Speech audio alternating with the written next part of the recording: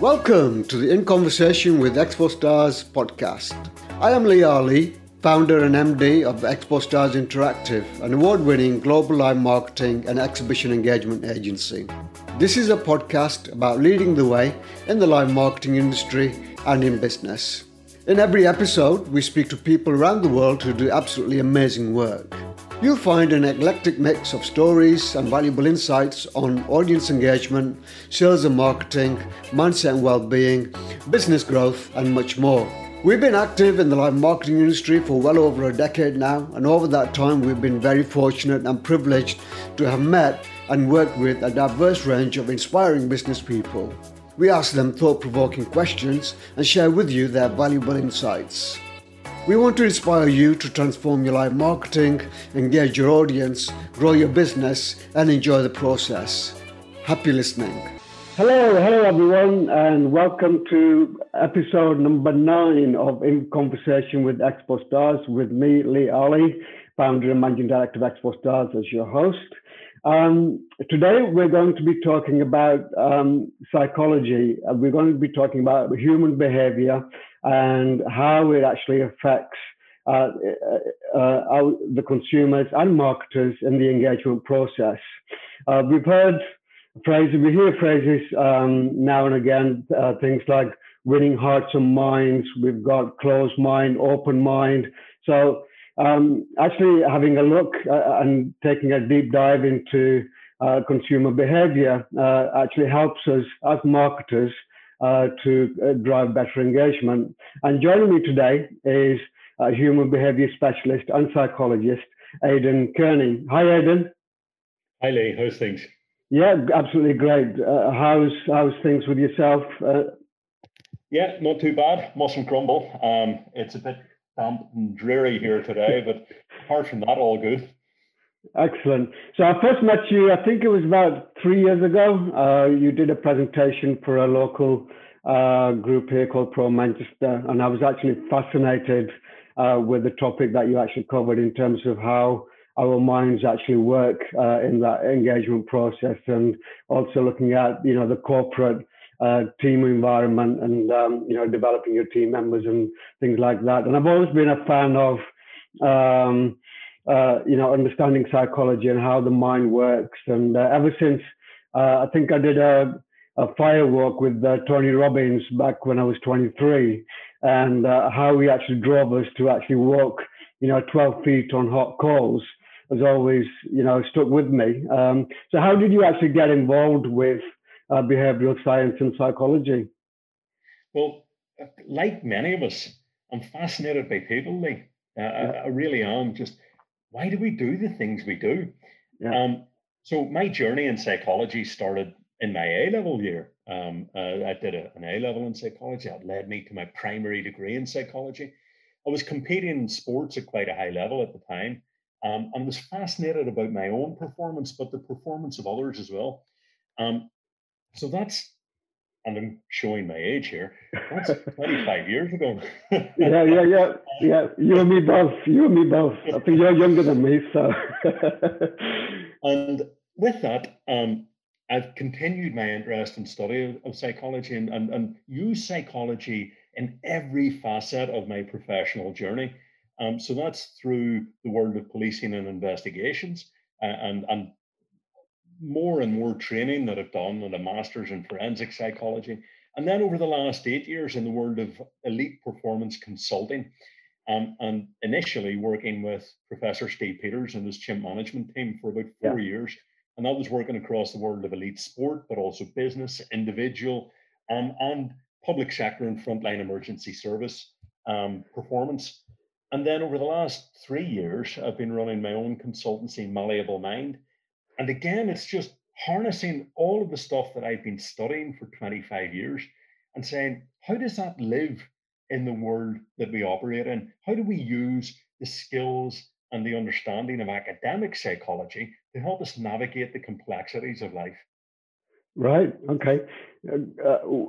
Obviously, we've been through a very tough 18 months with the COVID pandemic.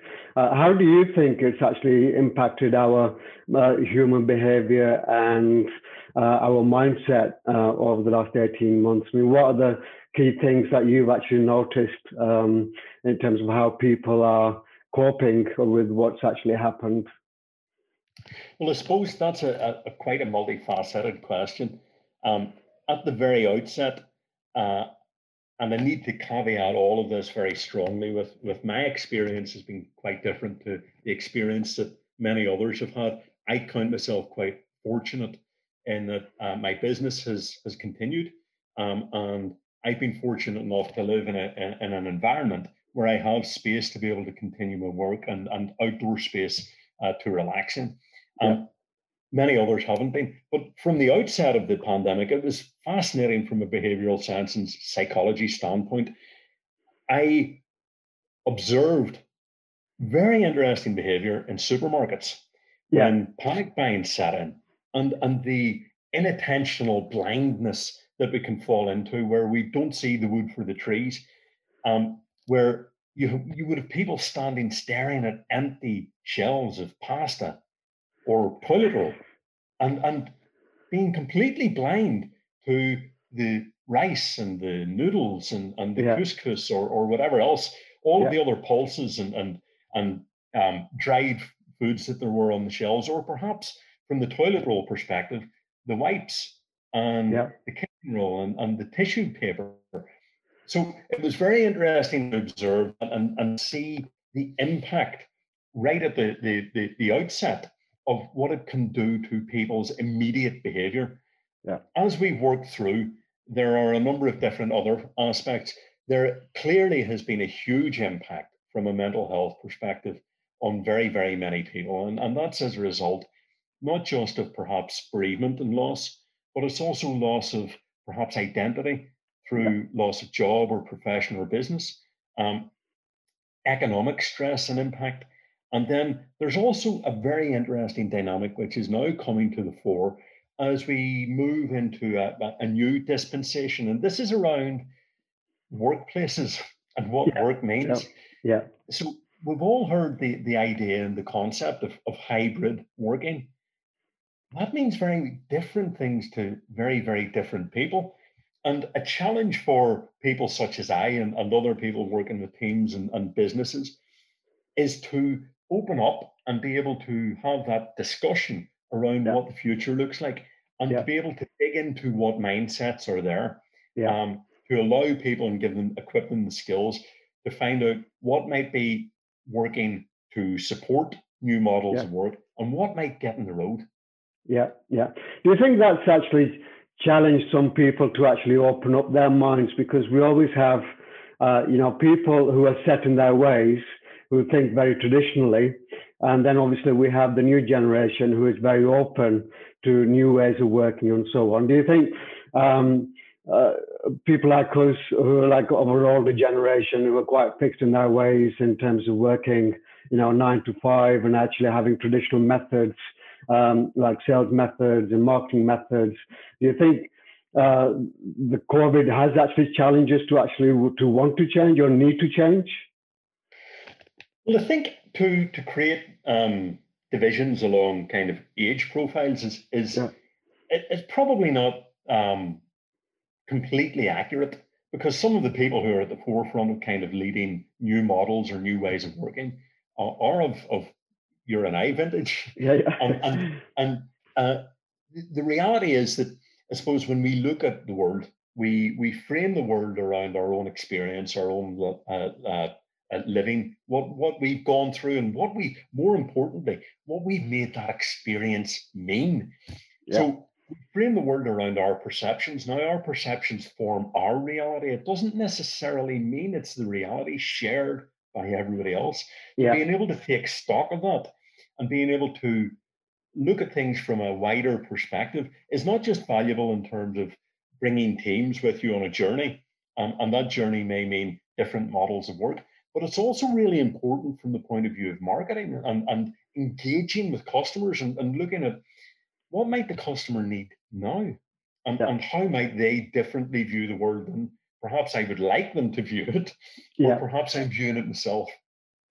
So that leads me on nicely to talking about how can we actually engage our target audiences more effectively. And obviously, we've seen through programs such as Mad Men, and we look at all the psychology that goes on behind the marketing strategy and so on. I mean, one of the things I find is that people, marketers sometimes look at it from their own perspective in terms of the services that they're providing, and as business owners, sometimes we actually fall in love with our products without necessarily thinking about what our customers actually want.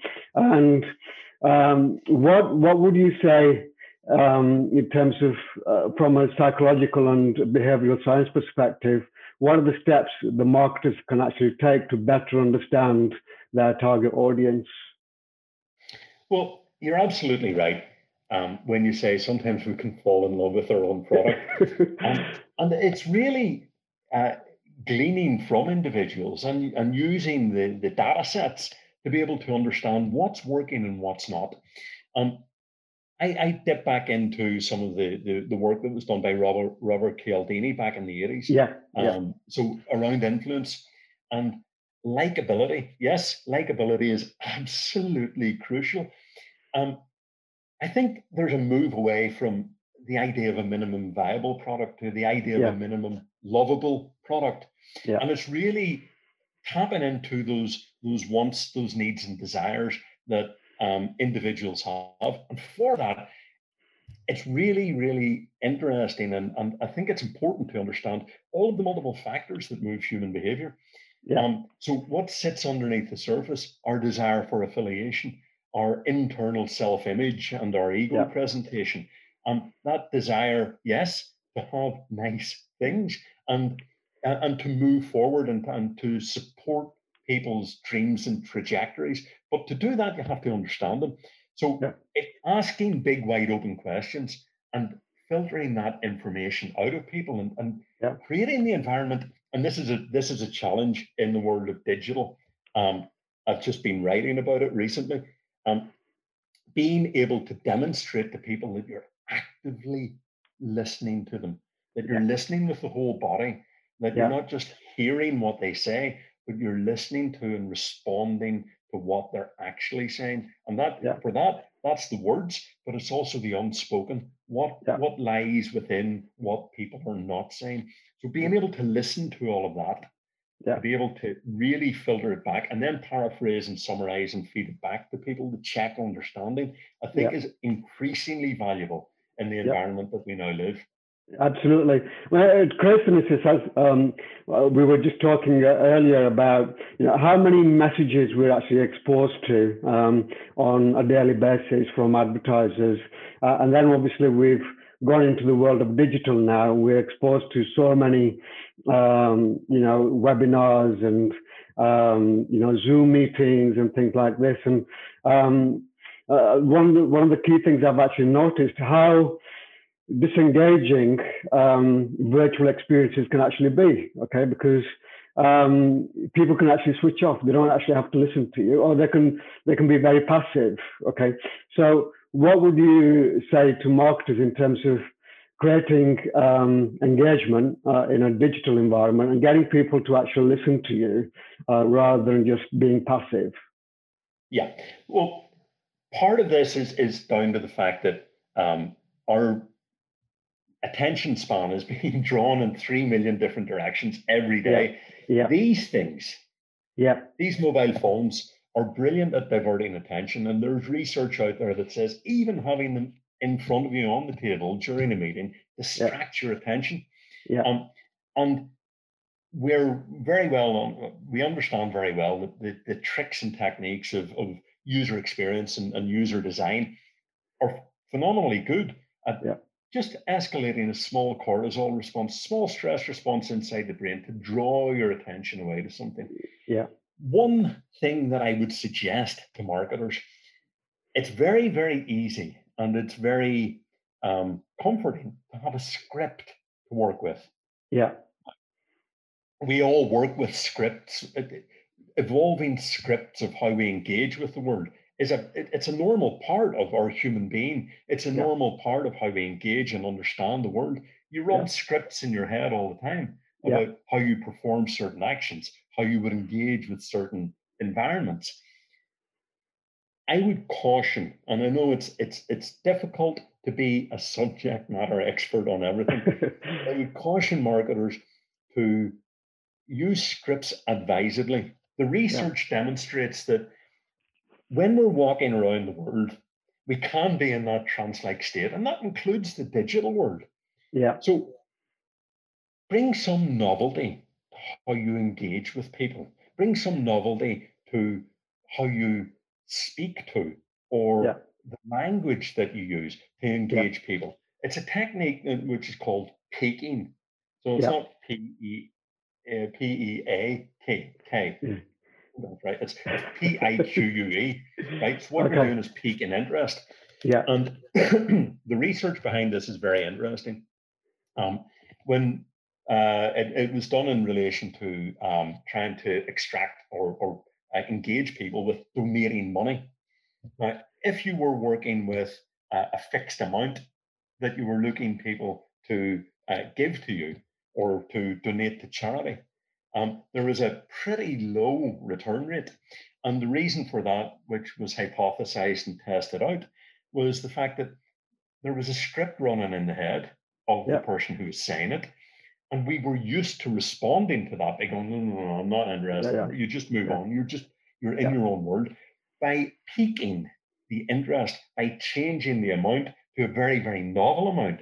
So instead of £3, say £3.65, what it did was it broke people out of that trance-like state. And they were more ready to go, hold on a minute, what? What was that? It was slightly unusual. So the brain attenuated to it more. And that opened the door to them saying, well, what's that for? Why do you want that money? Or even better, if you put that explanatory element to it as well, is, will you contribute £3.65 for this? Hold on a minute. I'm not used to that message. My brain has now woken up. Right.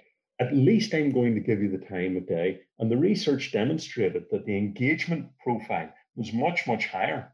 And the return as a result of that engagement profile was higher as well.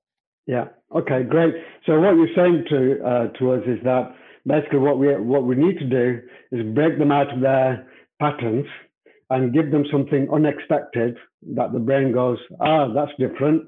So I think that as a strategy, especially for exhibitions and obviously engaging people on digital, is giving them something unexpected that they don't. There's a lot of these experiences. What's always missing is the so what. Okay, what's special about it? So if people are just facilitating the day-to-day experience and meeting people's expectations, it's going to lead more of the same, isn't it? You're not actually doing anything different. So I think it's always very, very important then to actually look at, what can I do to actually pique that interest and get them to snap out of the trance that they're actually in. So looking at, one thing obviously I've read and something that we use in our exhibition is looking at how people are actually motivated to take action. And there's the old adage of, the people are more inclined to be driven by pain rather than a desire, okay? Because as I think one of the authors said, our brain is actually hardwired to be negative, okay? I think it's 2/3 negative, isn't it? Well, I suppose the best way, from my understanding, to frame this is around simplifying what this wonderful machine is. So it's 3 pounds of grey and white matter inside the brain. When I talk to people, I simplify it to 2 main systems. And our primary system, the bit that gets in first, is an area around our amygdala and our thalamus. And it's about our inbuilt survival response. So what it wants to do is move you away from threat, and that's real threat, but also perceived threat, and move you towards opportunity.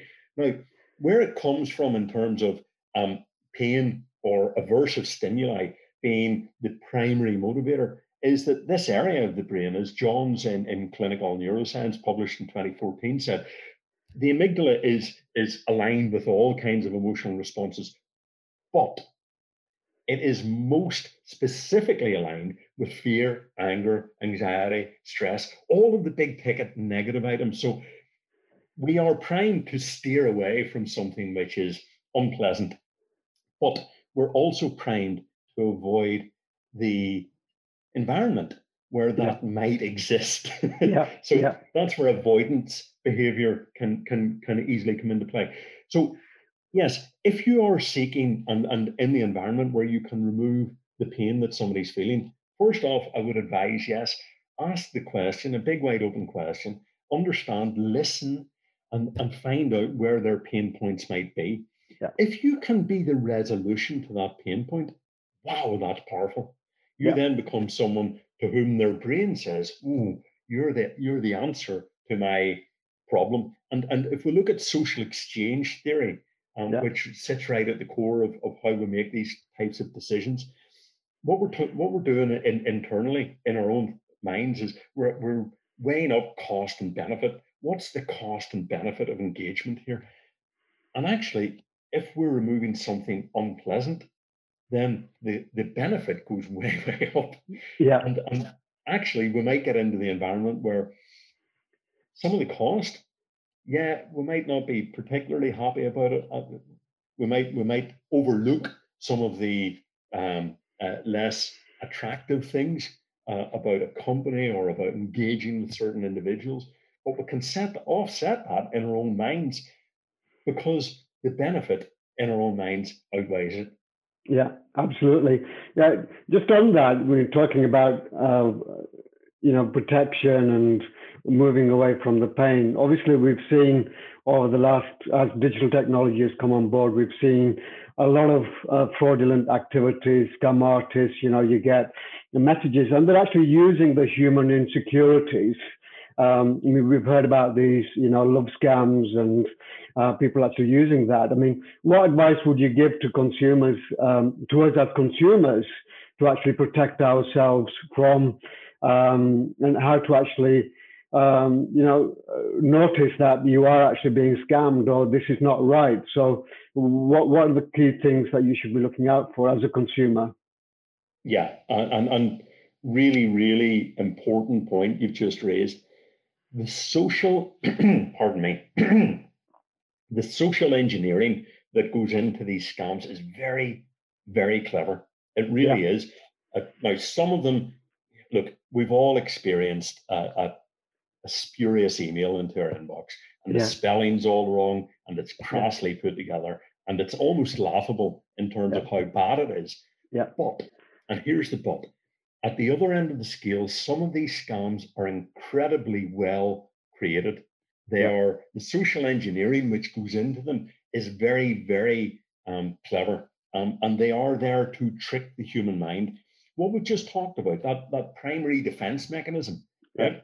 Um, think about if you get something dropping into your inbox, ostensibly from a government agency, yeah, and it says, "Well, you owe this amount of money, or we're about to cut something off, yeah, or you're about to lose this benefit." yeah, Think about the immediate threat response to that. yeah, First off, I'm either in trouble or I'm going to lose out.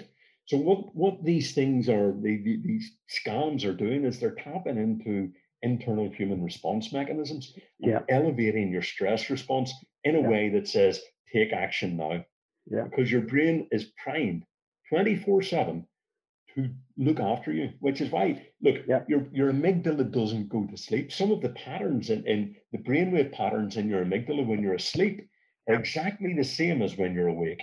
yeah, So that's why we can wake up to a sound in the middle of the night and go, "Whoa, what was that?"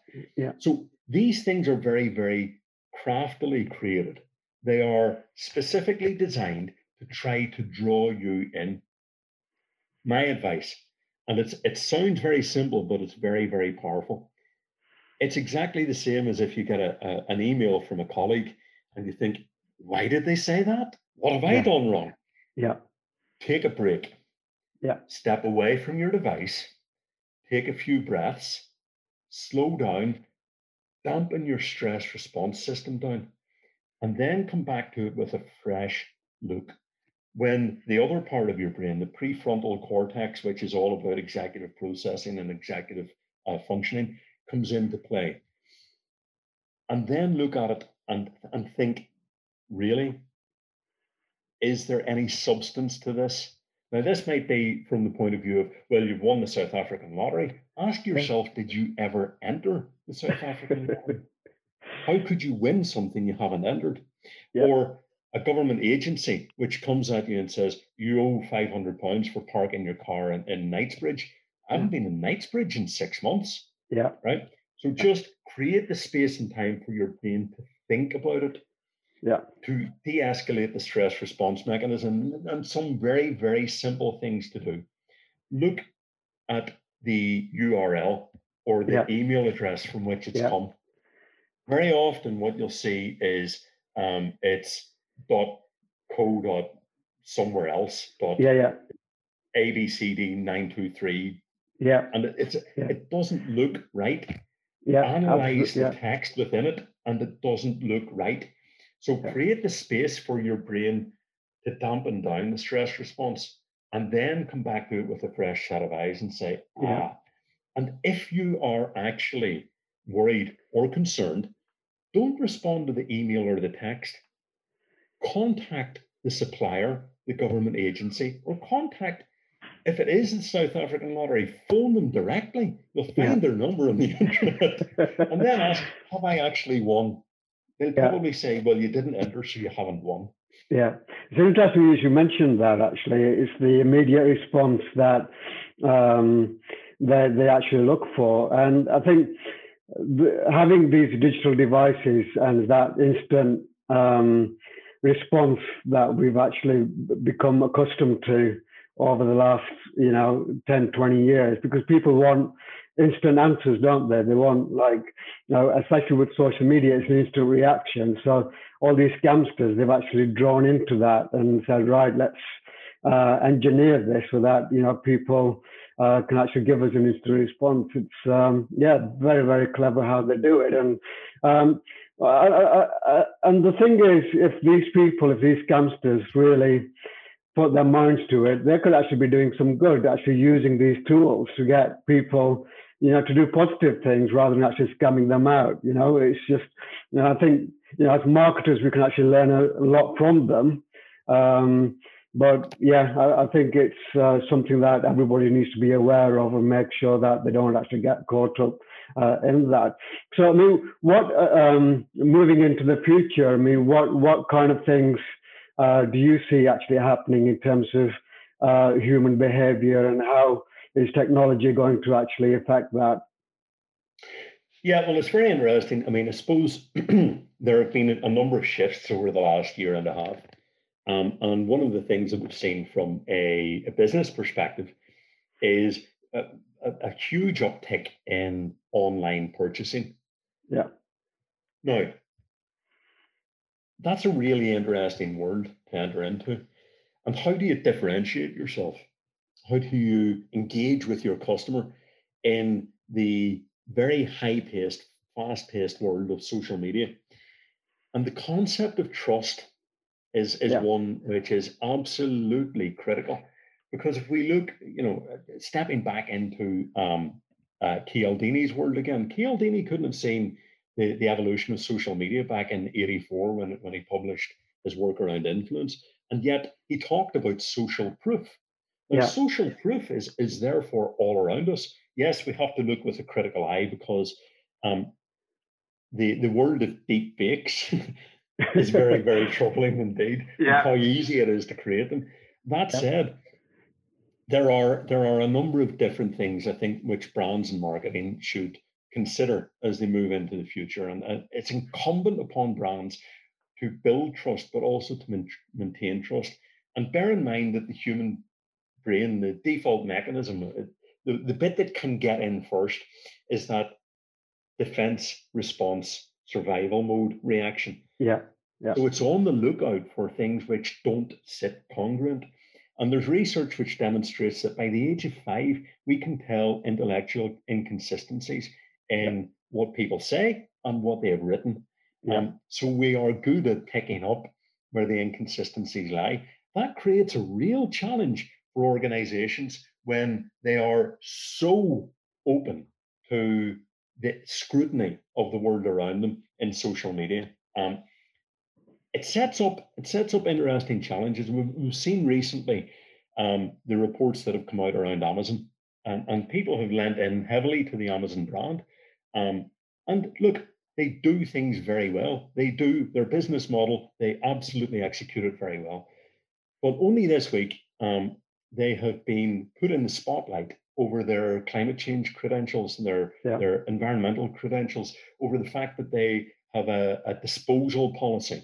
Now, not get into the rights and wrongs because I don't understand the disposal policy, but what it has done, it's created an interesting dynamic for people.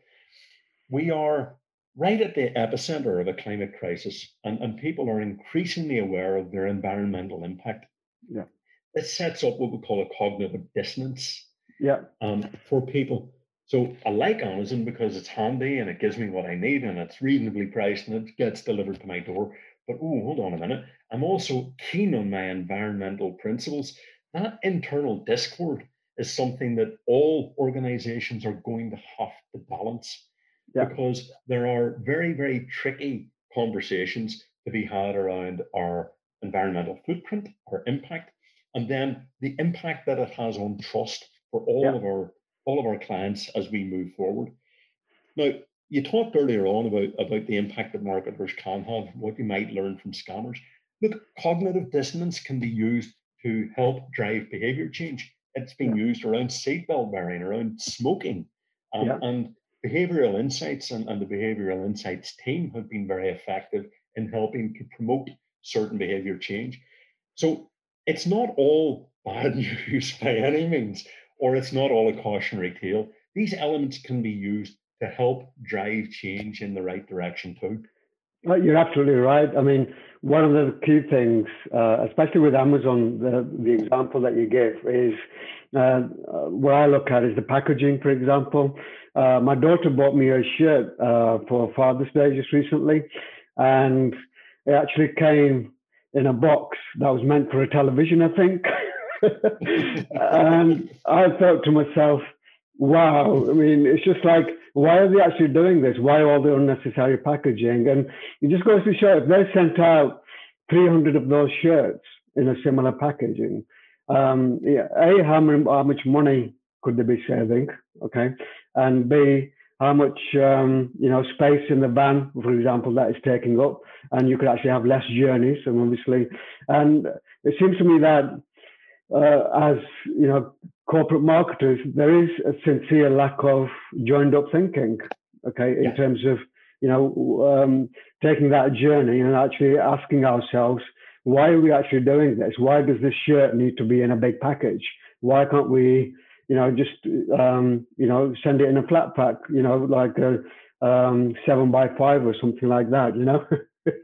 Yeah. So, yeah. And this is it. Think like your customer and understand the multiple push and pull points that the customer may have. Think about the idea of cognitive dissonance. Think about the idea that the customers may say, actually, getting the shirt and getting it next day or whatever it is, brilliant. Ooh, hold on a minute. Huge levels of packaging, not so brilliant, because part of my brain is saying, what's the impact on the world around me? And if we look at this and start to understand it, the challenge for marketing, for organizations, and for brand reputation moving forward really steps into this world of the multifaceted dynamic of trust. What does it take to be a trustable brand? Because it's complex, and you're right. It is about seeing that big picture and big picture thinking. I'll go into the four dynamics of being trustable shortly, but it is, it's such a big conversation for organizations, brands, and marketing as they move forward. I mean, we look at there's two things, obviously, as marketers and as salespeople. the first thing that we need is obviously trust from our customers. And if we don't get it, we don't get the sale. And we actually have to go through that process of building that trust by obviously listening, as you said before. And then from a consumer perspective, okay, we always ask, can we build that trust? So it is a two-way interactive process, isn't it, in terms of how your consumers are looking for trust, okay, and you need to trust your consumers as well to be able to pay you and make sure that that you have a really viable relationship for the long term as well. So it's kind of, so if you want to share those four trust pillars, if you like, and see how they actually affect both businesses and consumers at the same time. Yeah, absolutely. Because in the end, the consumer wants the best deal. Yeah. The brand wants loyalty. Yeah. So the brand doesn't want you to say, "Oh, what I got was brilliant, but I'm going over here now." Yeah. So it is a complex interaction, and it's exchanged both ways. Yeah. And in terms of building and maintaining that trust, the best way to have that sense of loyalty, really, it comes down to four dynamics of trust. And with that, there's a complexity here. So we'll go into each one slightly. The first one is competence. Can you do what you say you do? Yeah. Are you actually any good? Yeah. So it's incumbent upon each organization, each brand, to be able to demonstrate we are good at what we do. Yeah. You don't have to be best in field to have the customer stay loyal to you. Yeah. But the competence needs to evolve. The competence needs to be aware, as we've just talked about all of those moving parts, about, oh, okay, hold on a minute. I like the shirt. I like the delivery. I don't like the packaging very much. Yeah. Yeah. And then when we move into it, if we make a statement about ourselves, and this is something very, very, very important for brands to think about and for marketers to think about, integrity is an absolute must within the construct of trust. Don't ever say you'll do something that you cannot deliver or that you won't deliver, because immediately when we look at these things and social proof, look, you'll be found out very, very quickly. Absolutely, yeah. Around the world in 20 minutes. Yeah, there's no hiding place anymore, is there? No. And some classic examples of that are United Airlines. Back in 2016, I think it was, Dr. David Dow, who was removed from the plane forcibly and ended up with broken teeth and a broken nose. Yeah. Ordinarily, that may have made local news, maybe even state news in the States. Yeah. It was international news for days on end as a result of Twitter and somebody being able to capture it on their phone and tweet it out. So you need to be careful about the promises that you make. So integrity is an absolute must, because the internet will find you out very, very quickly. Absolutely, yeah. Next within that, and this is absolutely critical for the cognitive dissonance element, benevolence. Yeah. You have to prove that you have your customers' interests at heart.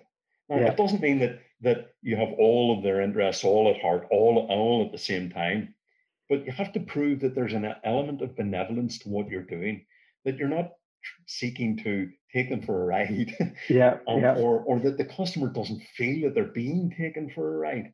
So you have to convey that and demonstrate that very, very carefully. And then the last one is predictability. Yeah. You have to know that there's a certain stability around your engagement, around how you're going to work with them, and what they can expect from you.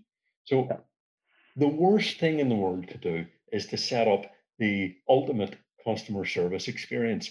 And the first time I engaged with you, it was fantastic. The next time, boom, hold on a minute. It was quite the reverse.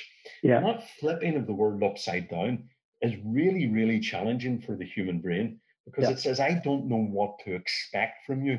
And therefore, that will put me immediately into a slightly defensive posture. Yeah. Because if I'm dealing with the unexpected, then my amygdala will heighten. I'll be slightly more on edge. I'll be slightly more defensive and slightly more guarded in terms of engaging with you. So it's really about setting and creating that stability in terms of what you do. That's a real challenge, because there's so many moving parts to the world. Absolutely. And it is all about upholding your standards, actually setting a standard and actually upholding them. And as I always say to my teams when we're working at exhibitions, there is no second chance, because every job has to be like your last job. You're only as good as your last job, really, in terms of your performance and so on, because everything else before that, if you let somebody down just once, that's it. You might as well start again, okay? Because that trust has been actually broken, okay? Because they pay you good money and they expect you to deliver a certain service, and if you don't deliver, then you might as well start. You might as well think that you've not got that client anymore. Okay, so all right, that's absolutely brilliant. So thank you very much for all your insights, Ed. And we could actually talk forever about human behavior and psychology. And well, I really appreciate you coming on. And if there's one tip that you would like to leave our listeners with in terms of guarding the mind, okay, or guarding the temple, as we say, what would it be? Okay, so I'll probably, my one tip will probably diverge into a couple of different ideas. Okay. Number one, build a relationship. Yeah. Build the relationship. Don't immediately be on, and I know there's pressure. There is pressure all the time. But if an individual's brain, a potential customer's brain, feels like they're being pressured or feels like they're being sold, and they're not in that ballpark quite yet, you'll switch them off. You will switch them off. So don't go after the sale, build the relationship, and the sale will come. Secondly, there is pressure all the time. Every single one of us needs to hit targets, right? Businesses need to be profitable. I get that.